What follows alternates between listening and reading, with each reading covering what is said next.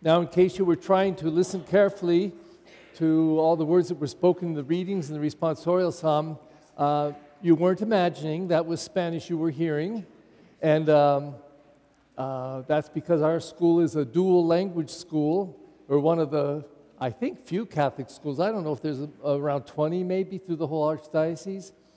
And the closest one that I know is over in Alhambra, which was kind of a model for us. That's a 3-language school. They also have Chinese as well as Spanish and English. And so that a person that enters our school in kinder or first grade, by 8th grade, they'll be able to read, write, and speak Spanish. That's pretty darn good, and we're very blessed to have this dual school, and thank you to Ms. Montiel for shepherding us through this. How many people here believe in the chupacabra? Okay. Okay. How many believe in a boogeyman? Any boogeyman believers? What's the equivalent in the Philippines? It's a ghost, I think. What's that called? The Philippine equal of a boogeyman or woman? Well, whatever. There's some ghost, I think, in the Philippines. The reason I'm saying this is because the Word of God is really beautiful today, but a few things have to be taken care of. And the first one is what I call it's like a boogeyman approach to faith. In the book of Deuteronomy, the first reading, it said that God was speaking, and he said, I am sending people to speak in my name, and I am going to tell them what to say.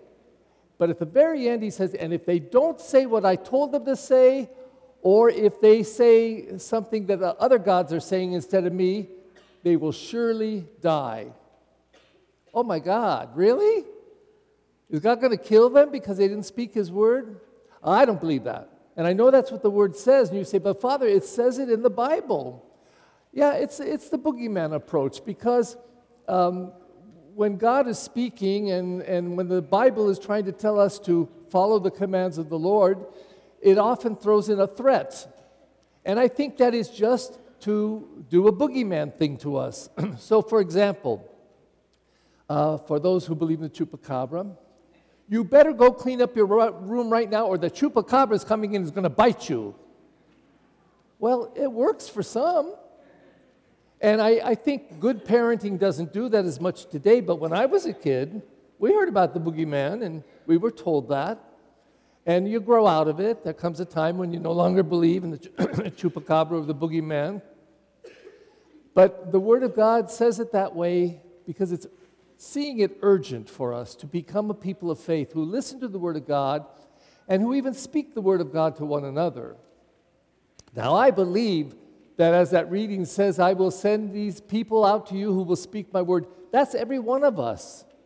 Every one of us is supposed to speak the Word of God. And not just in words and actions. So if Jesus says we should love one another, we shouldn't just say, hey, we should love one another. We should love one another. We should do it. We should be Nike Christians. Just do it. Just do it. Live the Word of God. So, Paul takes this to an extreme. Paul believed that Jesus was coming in his second coming, which we still talk about today. One day Jesus will come again, and he will take up all of creation and give it to the Father. So we believe that. But Paul believed it was going to happen soon. And he believed that so much, he gave some advice in that second reading today. He said, you know, if you're not married, you're a man and you're not married, you have time to be anxious about the concerns of God. You can pay attention to God. But if you get married, you better pay attention to your wife. And that's where you're going to be anxious. And if you're a woman, you're not married, you can have time to listen to God and pour out your attention to God. But if you get married, you got a man to take care of. So, and I'm not trying to tell you what to do, but I'm just saying, if you're not married, I recommend you don't get married. Just saying. Well, that's pretty extreme advice, but that's where his head was at. That's what he believed. And so he was trying to get people to see how urgent it is, urgent, to listen to God's word and to do the work of God in our lives, share the kingdom of God among us. In the first reading, once again, God sent people, and he said, I'm going to speak to them and tell them what to say, because it's urgent. But we come to the gospel. This is a very interesting one. Now, there's about 6 weeks in ordinary time after Christmas before we come to Lent. In case there's a little lesson in liturgy, the green season, ordinary time, this is every part of the year except Advent, Christmas, and Lent, Easter. Those are 2 special times. And Advent and Lent prepare for the feasts of Christmas and Easter. All the rest is green, ordinary time. But it's not ordinary. It's extraordinary if you think about it and you listen to the Word of God. And just yesterday, Saturday morning, we had the scriptures of Jesus. He's asleep in the boat, and a huge storm comes up. And the apostles are scared to death, so they wake him up. He's sleeping through the storm, and they wake him up and say, don't you care that we're about to drown? Can't you do something? So Jesus says, why are you so terrified? Why are you so fearful? And he commanded the sea to stop and to become calm. Commanded the winds to stop, and everything become calm. And they were astonished and amazed, and they said, even the winds and the sea obey him. Who is he? And of course, every time that question is asked, who is he? We know the answer. Well, that's Jesus Christ, the Son of God.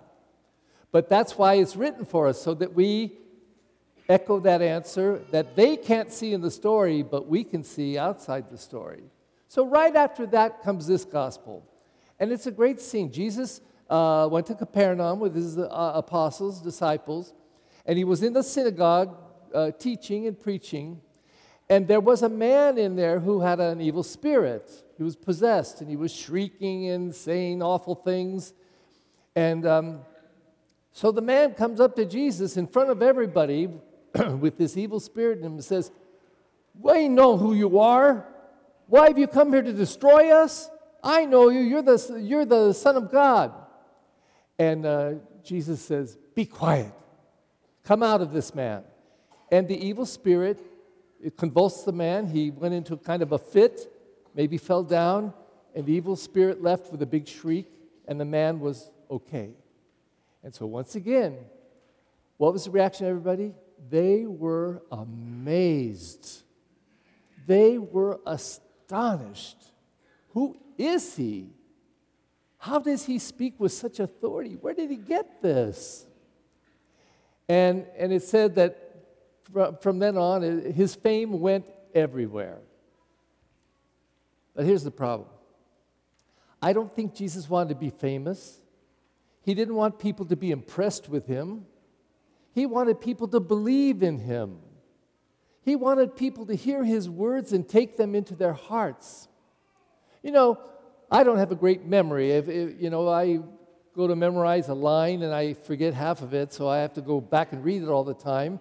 And believe me, it gets worse as you get older, let me tell you. But there are people with fantastic memories who can memorize whole pieces of the Scripture. And you can say Matthew 25, and then I do know that Matthew 25 is the scene of the judgment seat when Jesus says, I was hungry, you gave me food. I was thirsty, you gave me drink. When you did it to the least, you did it to me. But I can't quote it word for word. There are people that can. But that doesn't mean they believe it, just because they can quote it. And that doesn't mean they live it. And they can say it with passion. But the question is, do you live it? Do you love that word? Has the word not only entered your brain, but your heart, and where we have all those feelings and emotions and those passions inside that say, I want to follow you, Jesus. I want to do what you say. I want to believe in your word. It is urgent. You came to give us the kingdom of God, and it's urgent for us to hear it. And I tell you, when we hear it, everything changes. I'll tell you, when I was a priest, became a priest 47 years ago, I only got to preach every third Sunday because I was in a parish where my pastor was one of those pastors who said, you'll celebrate Mass every weekend, but only one priest will preach all the Masses. And I don't know what the purpose of that was. I guess it was he didn't have to prepare so much. I'm not sure. But all I know is I didn't like it, because I would come to celebrate the Mass and then somebody else would go up and preach, and it felt like, that's my job. What are they doing? I used to think this, and look at this church. We got about 500, 600 people in here, I'd say. Do you realize the gift that a priest or preacher, a deacon might feel at looking at 600 people and say, I get the chance, right now, I get the opportunity to unpack this Word of God, to tell you what Jesus said and what it means. And what if only one person out of 600 hears it and their life is changed? Wow, that is an awesome thing to be able to do. It's, for me, is the most precious thing I've got as a priest, the chance to preach the Word of God. It's incredible. And so today, urgently, the Word of God is saying, don't you realize He came to bring the kingdom of God to us? For 2,000 years, we've been living this kingdom of God. We get a chance today to renew it and to appreciate its urgency and then to say, I want to live it. So how does one live it? Well, when I was in the seminary, seminarians, we lived there all the time, so we didn't go home except about every 6 or 7 or 8 weeks. We'd go home for a weekend. And so, I don't know, I think you put all those guys together and they start getting snarky. And we said all kinds of dumb things to each other. I guess maybe all students do that. But one of the things we'd say, and it was true, but it was said in a spirit that was meant to dig. If somebody said a bad word or said something mean about somebody else, the seminarian who was alert would always say this, is that what Jesus would say? Well, that shut the person up real fast. Is that what Jesus would say? But it's a valid question, because we try to follow Jesus, the way.